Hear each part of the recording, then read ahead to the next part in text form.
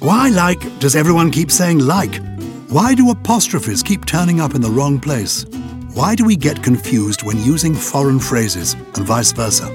Hello, I'm Giles Brandreth, author of Have You Eaten Grandma? Happily described as a hilarious guide to the English language fit for the 21st century. Join me and a group of fellow verbaholics and word nerds on my new podcast, Have You Eaten Grandma? Out now.